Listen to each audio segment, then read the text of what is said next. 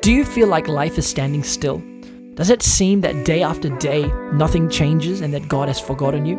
I want to remind you, God has not forgotten you. He's simply taking the time to prepare you for a special task for a future opportunity. Preparation along with obedience and service is part of God's process in the season of growth.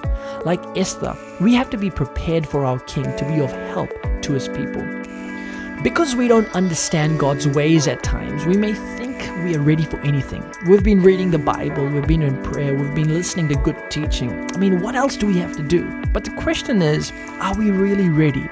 In the midst of it all, we have to believe that God knows what He is doing while we go through the preparation process. Do you know that Esther's confidence grew during the time she spent in preparing? She would have felt far more afraid going into the king's presence if she hadn't passed through the process of royal preparation. While God prepares you, it seems that time is standing still.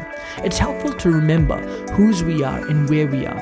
It's better to be standing still in His will than moving around at high speed outside of it. This is Joshua Singh, and you can find out more information about me on joshuasingh.com.